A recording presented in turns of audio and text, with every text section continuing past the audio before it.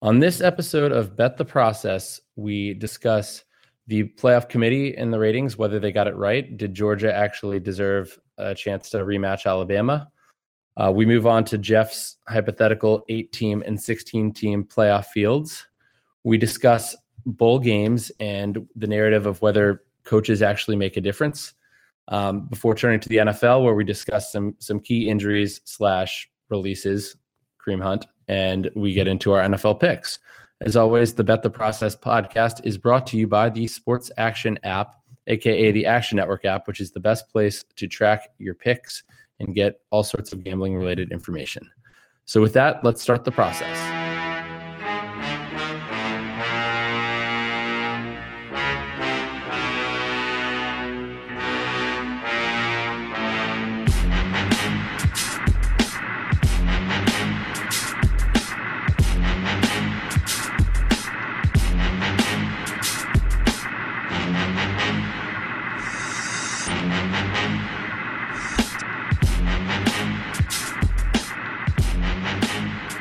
Welcome to this episode 14 of season 2 of Bet the Process. I'm Rufus Peabody. Jeff is joining me on the phone from Las Vegas. Wonderful Las Vegas, yes. You've been there all weekend and all week. Have you found people to hang out with you? I hung out with our friend Preston yesterday. We went and played basketball together. We shot around some. We played 3 games of horse. I won the first one. He won the next 2. We decided that he would be something like a minus 400 to 500 favorite against me in horse. He's a really good shooter. I was pretty lucky to beat him the first time, although I do think that I was the most focused because I didn't want to get shut out by him in our game of horse. But yeah, he's a pretty good shooter, and I am old and haven't played basketball about 6 months. It sounds like you're training for the decathlon. I am. I've been doing lots of things. I did suicides at the end of our basketball shoot around, so I'd be ready for our sprints. And I've been doing lots of things. So lots of things. Okay. So let's get into the good stuff. So what do you think? Did the committee get it right, Jeff? Do we have the right 4 teams that made the playoff? Yeah, I mean, I think arguably by the criteria they go with, I think there are a few reasons that Georgia couldn't be voted in. I think one was the notion that they basically had their shot. This was like their playoff game and they lost it. And the second was if they had gotten in, they would have been, the only reasonable thing would have been a rematch with Alabama. And I think the committee didn't want that. So you had 2 factors kind of going against them. And I can't say I disagree with either. Even being a Georgia fan and having rooted for them in that game, I definitely didn't see it was hard for me to justify putting them in. I mean, I think you and I had this conversation last week that realistically what they did in that game was probably more impressive than, Ohio State beating a pretty crappy Northwestern team or Oklahoma, just squeaking by a Texas team. And so I think arguably like they should have maintained their spot, but when you get down to the fact, like really they had their shot and they didn't win. What do you think? I agree. I think that they rated out number 3 in the game grades last week, below just Clemson and North Carolina State, and 1 spot ahead of Alabama. Ohio State was all the way down at number 9. But you're right. I mean, I do think a rematch would have been it would have been a great game to watch. And I read somewhere that Bama Georgia was the highest rated college football game of the year and possibly other years too. So, it obviously has a lot of appeal, especially in the Southeast, but yeah, we've seen that, right? And it gets hard to justify putting a 2-loss non-conference champ ahead of a 1-loss conference champ. I think, we've seen 2-loss conference champs get in ahead of 1-loss non-conference champs, but I guess it would, if you put a 2-loss Georgia in, it makes the regular season a little bit less meaningful, right? Yeah, I mean, I think really if they want to go in, they should beat Bama, and they had an opportunity to. The way they lost that game, obviously, even more so makes me behind the committee's decision. Like, if they had, it's really funny because they basically had that game won, and I'm not sure what happened if they got too conservative or what really happened again. But it was in many ways a carbon copy of that championship game last year, just in the inverse with Tua versus Hurts. And it's just strange that they can't. It's like they're one of those snake bitten teams right now that just can't seem to get over the hump. They played such a great game through really 3 quarters, and then let one big play, one big passing play, kind of derail them, and a horrible decision to go for it or to do the fake punt. That just didn't make any sense. Like if you have the chance to put Hurts, in a tough position, i.e. like pinned in his own end, having to drive, 40, 50 yards, I think that's what you want, because I think you think he's going to make a mistake in that situation. Yeah. Well, so what do you think about Oklahoma getting in over Ohio State, though? So we've established that Georgia probably didn't belong, but right. I mean, and this is, and I owe you $3,000, but my Oklahoma futures, of which I have a substantial amount, are still alive and kicking. But Oklahoma, Oklahoma, I think outperformed Ohio State. They were better in the game grades, number 6 versus number 9, and that translates to about 4 points better, even though both teams covered the spread by about the same margin.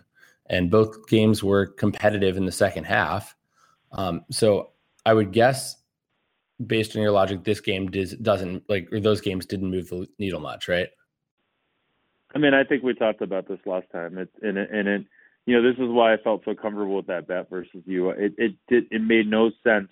The committee had basically made their decision going into last week, Oklahoma versus Ohio State, and almost nothing that Ohio State could have done would have made them change their mind. Now, there was a point, obviously, when Oklahoma was, after they'd kind of squeaked by Texas, and it looked like Ohio State may have been able to beat, Northwestern by 21, 28, 35, whatever points, like early on. But once that game really, Ohio State was within one score Northwestern was within one score a couple times in that second half, I believe. And, it's hard to justify an Ohio State team that generally, people thought was pretty mediocre for most of the year, even though they ended up with only one loss.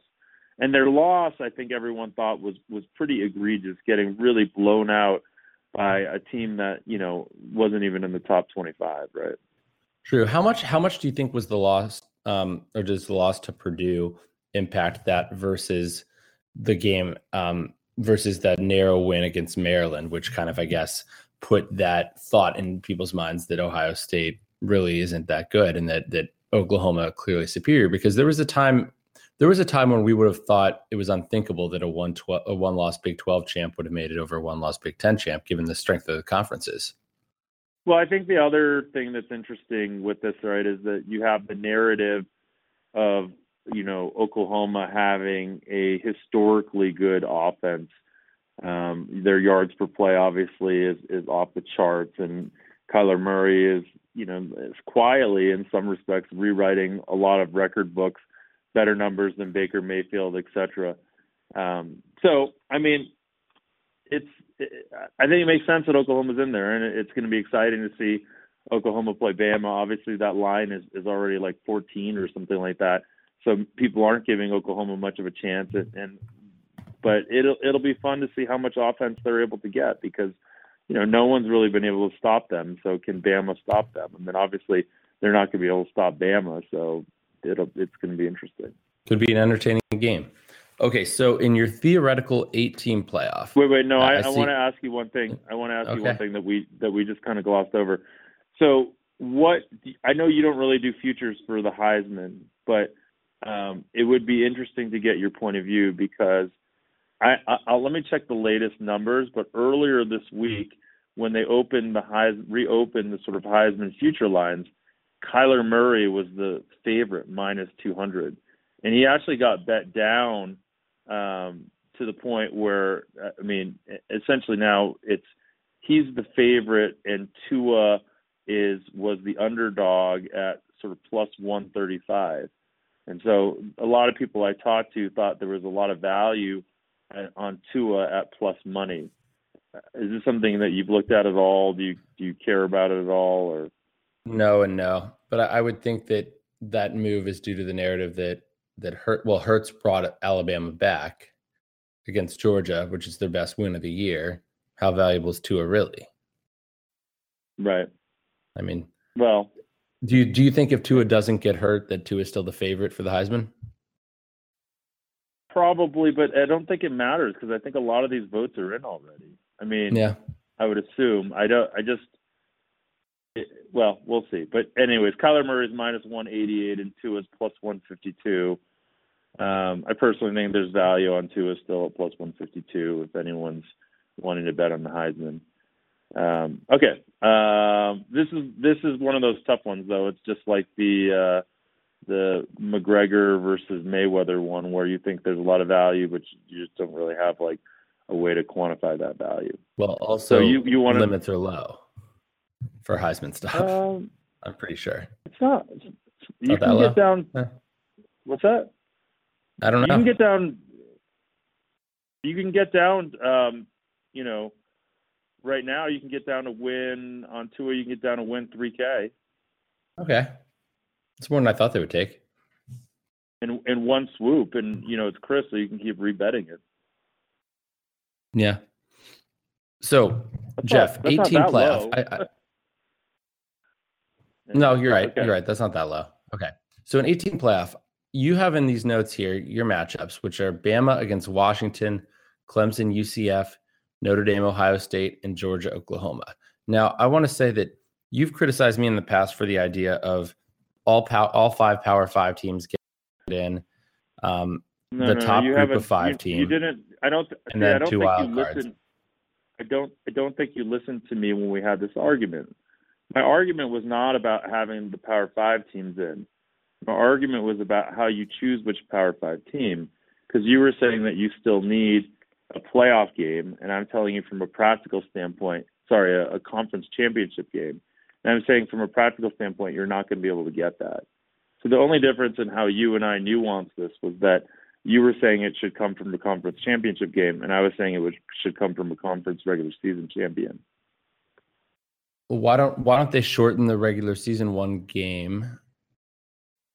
Well, because of money. Because then all of a sudden, all those teams have one fewer game. Yeah, but I mean, in reality, what you're doing is adding a total of like 4 more games, right? I mean, that's not that many more games. How the NFL ignores player safety all the time with their Thursday games, which have the highest rate of concussions of any games. Like, it's not like the people that run college football actually care about the players. They have to create the perception that they do, and when you're with this system and the way that you want to do it, I mean, when would you play these games? Would you play these games this week? There's a huge you have most of December off. Right, but we know why that is, right? That's because there's finals and holiday travel and whatnot. So there is this narrative that the NCAA has created around this time as being a time that they can't necessarily play games. So I mean, you have Army-Navy, you have bowl games starting. You just put you do it early in the bowl game season, maybe. I don't know, for the first round. Okay, this is silly. This is a silly argument. Okay, so but you have an argument here. You have a 16-team playoff here, also listed with matchups, and I have no idea why Buffalo would get in, but because they won the MAC. They didn't win. They lost the conference championship. Oh, sorry. I meant who they beat. I mean, who Northern Illinois would be there. Yeah, that was a great comeback win for the process. I forgot they came back and win. I was on a JetBlue flight. I saw they were down 20 points in the third quarter, and I switch to something else. And then I look back, a half hour later and they're up one and, on defense, and then, and they hold Buffalo and win the game. That was kind of crazy. Yeah. Okay. So wait, going back to the top 8. All right. We have the same top 8. We essentially would say that it would be Bama versus Washington, Clemson versus UCF, Notre Dame versus Ohio State, and Georgia versus Oklahoma. I think we all agree that would be really cool. Even if, you tweak some teams like in this way, like the only difference between this, i.e. the format of having conference champions, and what would have happened if it was sort of the top 8 teams, period, picked by the committee, is that Michigan would get in instead of Washington, right? So in any equation, this would be super fun. Now, I have one question to you, which is, why do you think you have Michigan so high? Because basically you have, if they played in Columbus again, what would you have that line? In Columbus right now, I would make in Columbus versus or neutral? In Columbus, because that's where they played the last. Do math in my head. That's fine. Neutral's fine. Neutral. Okay, so neutral would be Michigan minus a point. So you basically have them slightly favored over Ohio State. Basically, yeah, you have Michigan, Oklahoma, and Ohio State are in one tier, basically. They're all about the same. I think that passes the sniff test. I don't think that's necessarily absurd. You basically have them as even teams. Yeah. You were getting a lot of crap about it, or you were getting some crap about it on Twitter, basically because this narrative or this stupidity that because they lost by so much to Ohio State that there's no way that they could be a better team. But obviously we don't need to spend any time on how stupid that is. This whole margin of loss thing, I mean, Ohio State lost by a lot to Purdue, but that game was close most of the game. And at the end, they kind of gave up a bunch of points, right? Like at the very end when the game was already out of reach, it's like they gave up, which probably hurt them, right? But I mean, that game, like, think about this. I think Ohio State. Wait. Ohio State got blown out by Purdue in terms of final score, but then Ohio State blew out Michigan. Let's say in a theoretical, hypothetical world, Ohio State loses to Purdue by 1 and beats Michigan by 3. Does Ohio State get in? Maybe. It does seem like margin of loss matters more than margin of victory in these. Well, but you have to. You also. I think you're underestimating how badly Purdue beat Ohio State. That game was not as close as you're saying it is. I mean, Purdue was winning the whole game, and they were up by, multiple scores the whole second half. And look at the game grades. It did not look like Ohio State was, had. I mean, I was kind of rooting for Ohio State in that game, and there was never really a time where you thought they were going to be able to win that game. Okay, fair. Ohio State graded out 54th for that particular week, right? Sandwiched between UAB and San Jose State, and they were a full 30 points worse than Purdue in the game grades. Yeah, okay. Good point. Okay. So let me move on to the 16 team. This is something that I've obviously been pushing for. I've been pushing for this for many, many years. And now that I look at the actual matchups and what this would look like, and also I look at some of the teams that have got in. So if we did a 16 team where Group of 5 and Power 5 winners get in automatically, and then the next 6 teams are sort of the top 6 at-large teams from the committee, we would have a playoff something like this. The first round would be Bama versus Northern Illinois, Clemson versus App State, Notre Dame versus MTSU, Oklahoma versus Fresno State, Georgia versus Penn State, Ohio State versus LSU, Michigan versus Florida, and Washington versus UCF. So when I look at this, I actually say, okay, this is kind of a dumb idea because even though it does what I want, which let me finish for a second. Every time you got to give me a comment on how bad these matchups are, which is my point, right? You have there's 2 things that I don't like about this. One, you get these kind of crap matchups, which I kind of knew we were going to get. Although arguably these matchups have been a lot more fun than some of the conference final games we had this week. You get these crap matchups, but then you also get a bunch of SEC teams and like teams that I don't necessarily really care about getting in that really didn't deserve to get in. Like Penn State, do they really deserve to be in a playoff? LSU, Florida. So, it does seem like 8 might be the right number to get what we do, as long as we guarantee the top group of 5 team to get in. And that way we sort of accomplish what I want, which is every team that wakes up on day 1 of the season believes that they have an actual real path to win the national championship. I think that's what we all want. I agree. So, real quick question though, how would if you said the issue with an 18 playoff is we'd have to limit the conference championship games. How would a 16 team playoff work in terms of scheduling? Well, so this would be the same thing, right? You would get rid of and I've said this, you get rid of a conference playoff game, and you'd get rid of potentially one of the FBS's meaningless games that they do, like the SEC game where they all play a Sun Belt team, or where they all play a FBS team or whatever, or FCS team. I don't think it's very realistic, and now that I look at it, it's probably not worth doing it. So, anyways, I do think, again, I don't think it's not a logistical nightmare to get it done. Well, so, it's an interesting thought experiment at the very least. Yeah.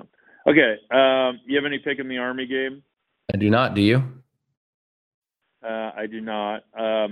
Early on, I think the total was much higher. I think there was a lot of value in the under, but the under's kind of steamed down. So I don't think there's any value anymore there. It's weird because this game is always a big under game. It always seems like they open the line too high, because both these teams know each other so well, and they just run and run and run. It's true. You don't see a lot of games matching up to option offenses either. Just a few. Well, 2 triple option offenses, right? It's like the ultimate in the option. Anyways, okay. Bowl games. I say let's wait till next week to actually give our picks for the bowl games. How does that sound? Okay. But sure. I do think we can talk about some of the narratives. I read an Action Network article. I perused an article about telling me everything I need to know, the best, worst coaches to bet for the bowl season. So I know we don't have this in our show notes or anything, but do you believe there is anything to particular coaches being better or worse in bowl games, or is this just noise? I think there is definitely something to it, but I also feel like because the sample size is so small, it's probably really hard to quantify it definitively. Is it sort of similar to preseason NFL with coaching? No. I mean, similar. No, I don't. I would. So here's what I think. I think probably there are coaches that okay. Coaches make a difference, period. We know that in football. Coaches certainly are going to make a difference when they have a longer time to prepare. Mm-hmm. And coaches probably get much better at understanding how to prepare for things over time. So I do think that there's going to be coaches will make a difference, but I think it's probably very, very hard to quantify who, statistically, who is better and really feel confident that what you quantify is predictive over time. So let's say, Mike Leach, for example, he's been around for a long time. He's 1-7 against the spread in bowl games. Do you think that has any predictive value? No, I don't think so. I mean, I can explain that narrative. That narrative is my guess is that, he's done such a good job in the past getting the most out of the talent he has. Then I don't know. I can't explain that narrative. I think that has zero predictive value. So the years that he made bowl games, his teams kind of have overperformed possibly. And so, and then when they get into the bowl, because they've overperformed, they're in a situation where they're probably perceived to be better than they are. And then, talent wins out in a bowl game, especially an elite bowl game where everyone's really excited. I have no idea. It's like it's hurting my head to try to create this narrative. Okay. So, I mean, that is interesting though, because on the other side, Urban Meyer's 9-3 against the spread, which is the best against the spread record since 2005, according to the Action Network. And so that, I mean, Ohio State's a team that's almost always going to win in terms of talent. Although some of those are going to be, some of those games are going to also be very meaningful bowl games and playoff games. So, I don't know if that actually fits in, right? I think we believe that Urban Meyer is a good coach, right? I mean, he Yes. certainly does a good job preparing his teams for big games. And his record against the spread, I think, in his career is actually very good also. So, I mean, all you're saying in that situation is that Urban Meyer creates an advantage for his teams that allows him to generally overperform the market perception. Yeah. I don't think there's, I don't think that's like, go ahead. Back to your point though about having time to prepare and possibly sort of that being a differentiating factor in coaching, right? Like the better coaches are going to do better with more time to prepare than the worst coaches will.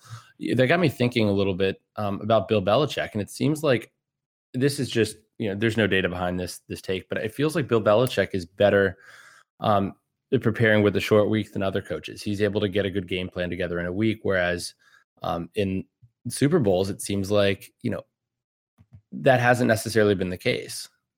I mean, I'm reading a lot into more than a few games in the Super Bowl, right? But still, it does it feel that way to you at all?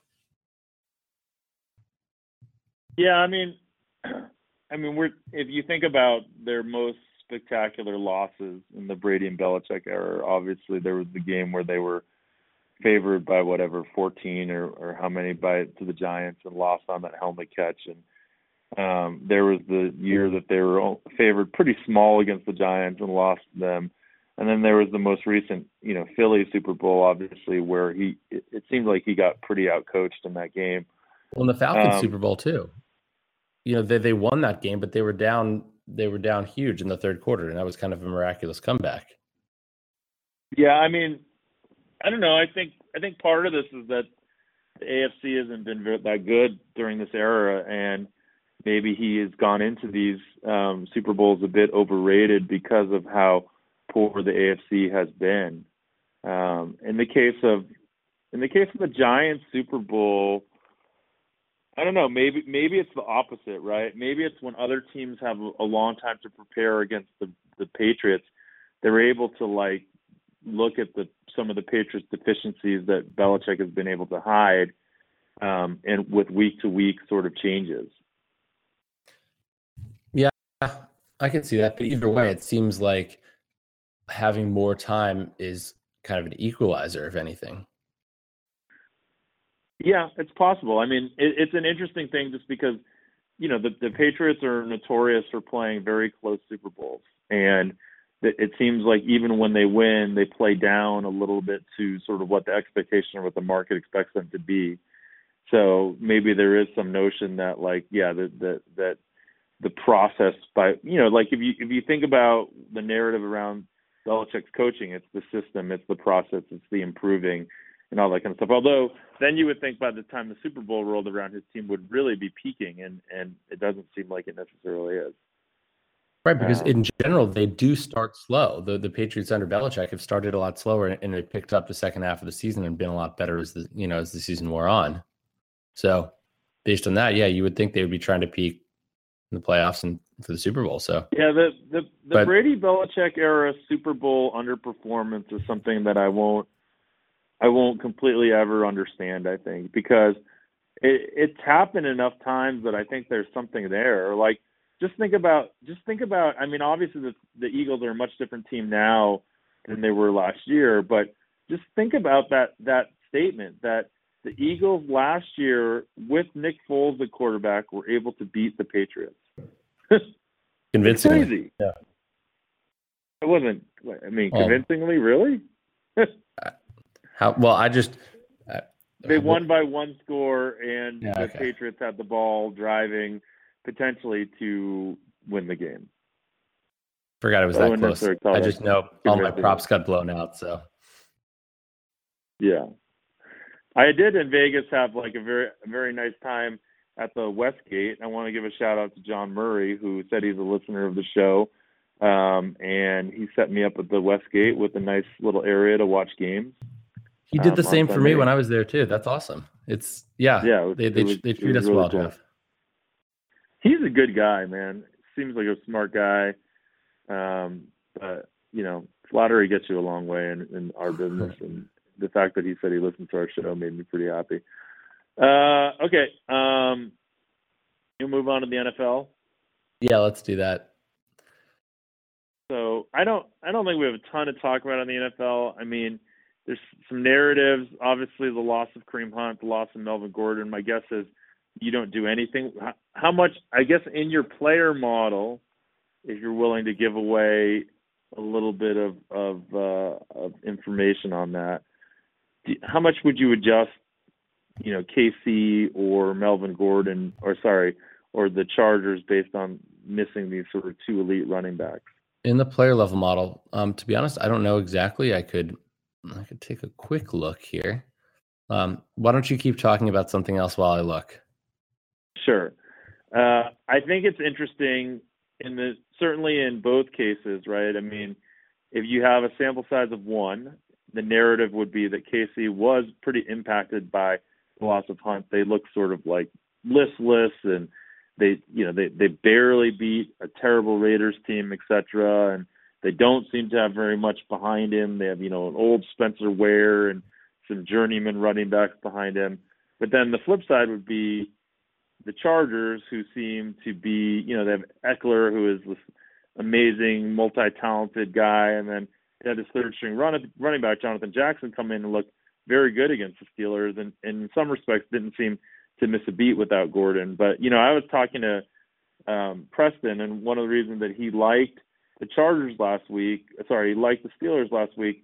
was he showed value on the Steelers with Gordon, and knowing that the Gordon wasn't there gave him even more confidence on value on the Steelers in that game. That makes sense.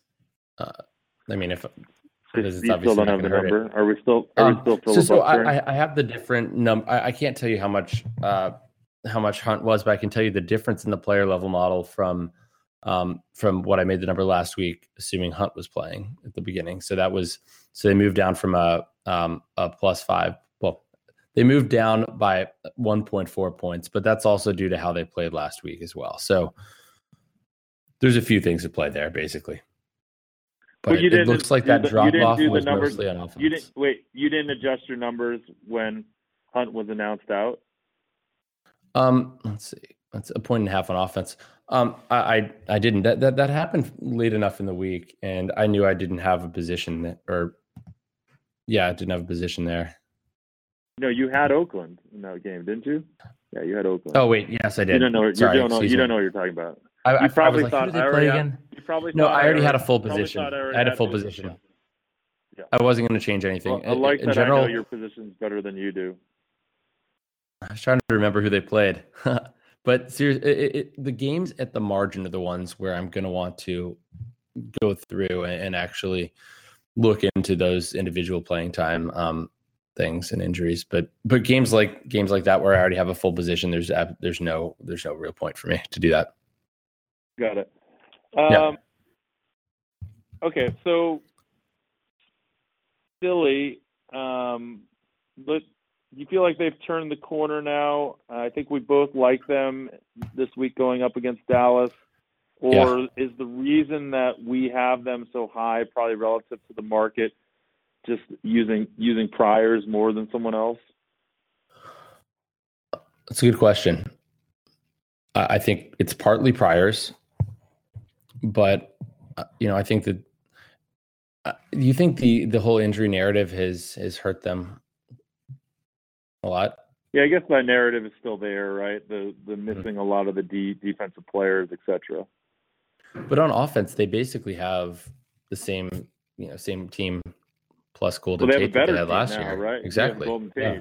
Golden Tate's he's the real deal. Well, but are they missing? Yeah, they're missing Ajayi. So from that standpoint, people probably think they're worse off at running back. But I would say that. But Josh Adams has been good. At all. I think Josh Adams fills that role good. well. He's huge Corey too. Clement's good, and so anyways, why did we? I was at the game watching Josh. I was sixth row watching Josh Adams run. Is like I wouldn't want to get in the way of that guy. He's huge for a running back. Did you have anything in that second half? No, I didn't actually. It was one of those. I tried to guess what the pregame spread would have been, knowing that Sanchez was the quarterback for the Redskins, and the game closed at I think 5.5, and so I was like, let's put it at 9.5 and see what happens. And but I just laid off it entirely. We had in our model that doesn't know that Sanchez is out, we had Washington plus the 4.5 and Philly the under in the second half. So I manually overrode the Washington bet and we just bet the under 21.5. Yeah, I'm not surprised we liked it. If we what's that? I'm not surprised we had the under. Yeah. So anyways. Well, I think it'll be interesting to see what happens to Philly because there is certainly this, when you have a team like this that's underperformed all year, when it seems like they've turned the corner, I think people are really quick to adjust to that and maybe almost too quick to adjust to that. But again, this is like a real, it's like a small petri dish experiment about how much priors matter, right? Sample size of 1. And it'll be interesting to see how they play out the season because they have not played particularly well this season. And obviously the perception was that they were going to be very good. Did you see what Gurley? Wait, to your point, the Cowboys, I think the perception is they've definitely turned the corner and they're a completely different team than they were early in the year. And so I think there's value on Philly here because of that perception. And it'll be interesting to see if Philly wins this week, how much, maybe we'll find them overvalued next week. Yeah. I mean, this Cowboys playing that sort of ridiculous game against the Saints and their defense looking like the Bears 85 defense was pretty ridiculous. Anyways, it was impressive. It was a fun game to watch too. It was. I agree. So Todd Gurley, did you see that? What he tried to do again? Yeah, I did. And they couldn't just take a knee after that either. That's the funny thing. But I think he just did it. For fun. But I mean, the game was. It's still, they could take a knee and kick a field goal if they wanted and basically put the game out of reach with a lot less time. That was my point, right? My point is that if you're going to do what he did, you need to follow it up with taking a knee 3 times and kicking a field goal. Because ultimately that probably is your best win probability scenario from the point where he's about to run into the end zone. Would you agree? Yeah, but I think McVay is the one who makes that decision after to take a knee or not afterwards. So the inconsistency so to me, right, as someone that believes in consistent strategy amongst a company, right? I work in a company and I think a lot about how you need to have this very consistent strategy. That was this inconsistent strategy between coach and player, because what Gurley ended up doing based on what they ended up trying to do later was a bad decision. Because if they're going to continue to try to score a touchdown and almost score it right away, they're putting at risk fumbling the ball or whatever. Obviously very small risk, but much bigger risk than if they had just taken a knee. So he should have just run the ball in then. Yeah. You understand what I'm getting at? I do. I agree. Okay, maybe not that interesting to talk about then. Finally, Lamar Jackson versus Flacco. Where are you on this? What's the difference in terms of ratings for you in Lamar Jackson versus Flacco? I still have Flacco is a little bit better, and I think RG3 playing kind of showed that. Right, he was only in one drive and completed a few passes, but. The Ravens' running game has been what's been good, and their defense is what's been good. It has not been quarterback play that's been elevating this team. Well, they've but they've you would played say they've played some you would inferior opponents. Except, I mean, Atlanta's got a good offense, but Atlanta's defense has not been good, and they've been banged up. They did get Deion Jones back, but still, their defense has not been good. But I still think Atlanta has generally been underrated, and I think that they're better than they've played. But the games before that, they played Cincinnati and Oakland, and so you can't conclude too much based on like those are two of the worst defenses in the NFL.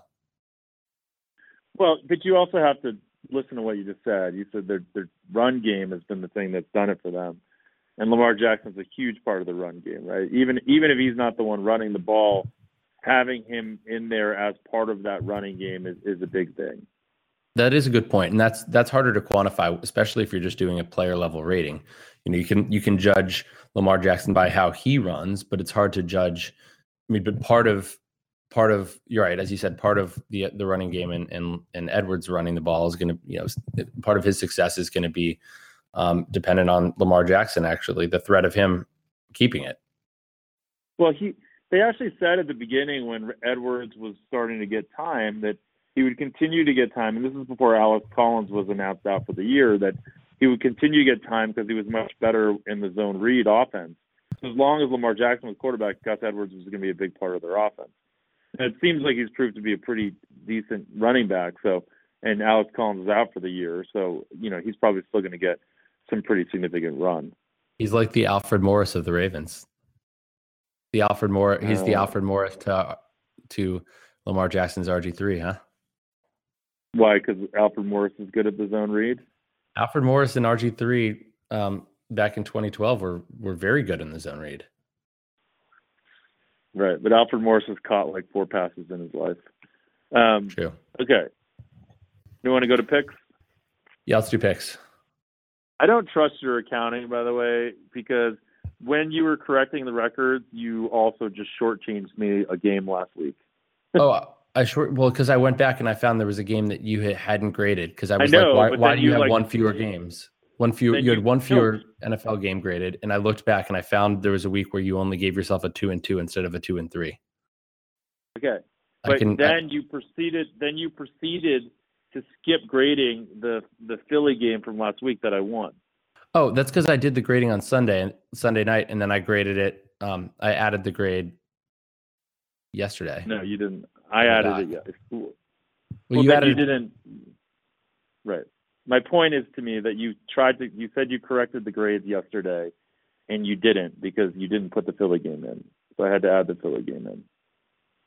I added it to your overall NFL record, though. I know that. No, you didn't.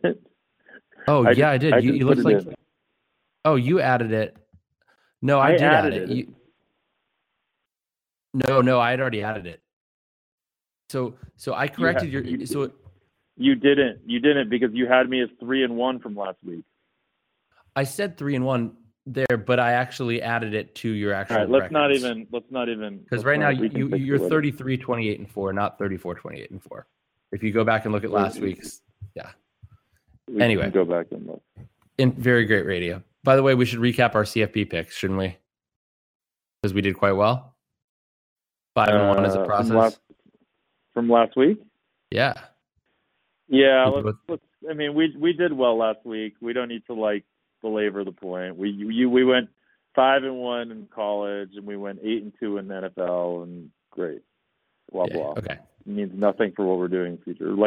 I think the bigger thing is we're both over 50-something percent. So you're at 56 for the season. I'm at, depending on how we resolve this issue, I'm either at 54 or 55%. Okay. You're at 55.6 for the season overall, college and pro. I'm at 56.3. So we're both solid. Oh, sorry. I was looking just at my NFL picks. Got it. Okay. Jacksonville +5. You have them at 4.5, so we can go with 4.5. Oh, it's 5 now. It's solidly a 5, so we can go with 5. Okay, solidly at 5. Jacksonville +5. Yeah, I was sadly against you last week with Indy, and I think that this DJ Hayden being back for them on defense seems like it makes a pretty big difference. And also like this idea that Kessler is not any worse than Bortles makes some sense. So I like Jacksonville here. I like Jacksonville +5 as well, but I do think Kessler is worse than Bortles. I'm just higher on the Jacksonville defense in general, and I think lower on Tennessee. They had those they played well for a few weeks, but they had a dud last week against the Jets, it seemed like. I mean, I have to look at the game grade, but I don't think it was that good. Yeah, they were way down there. Despite winning, they were outperformed by the Jets. They graded out number 25 out of 32 teams last week. So, whereas Jacksonville graded out number 17. Yeah. Okay. Carolina -1 at Cleveland. Seems like a very short line to me. I'm not sure why it's so short.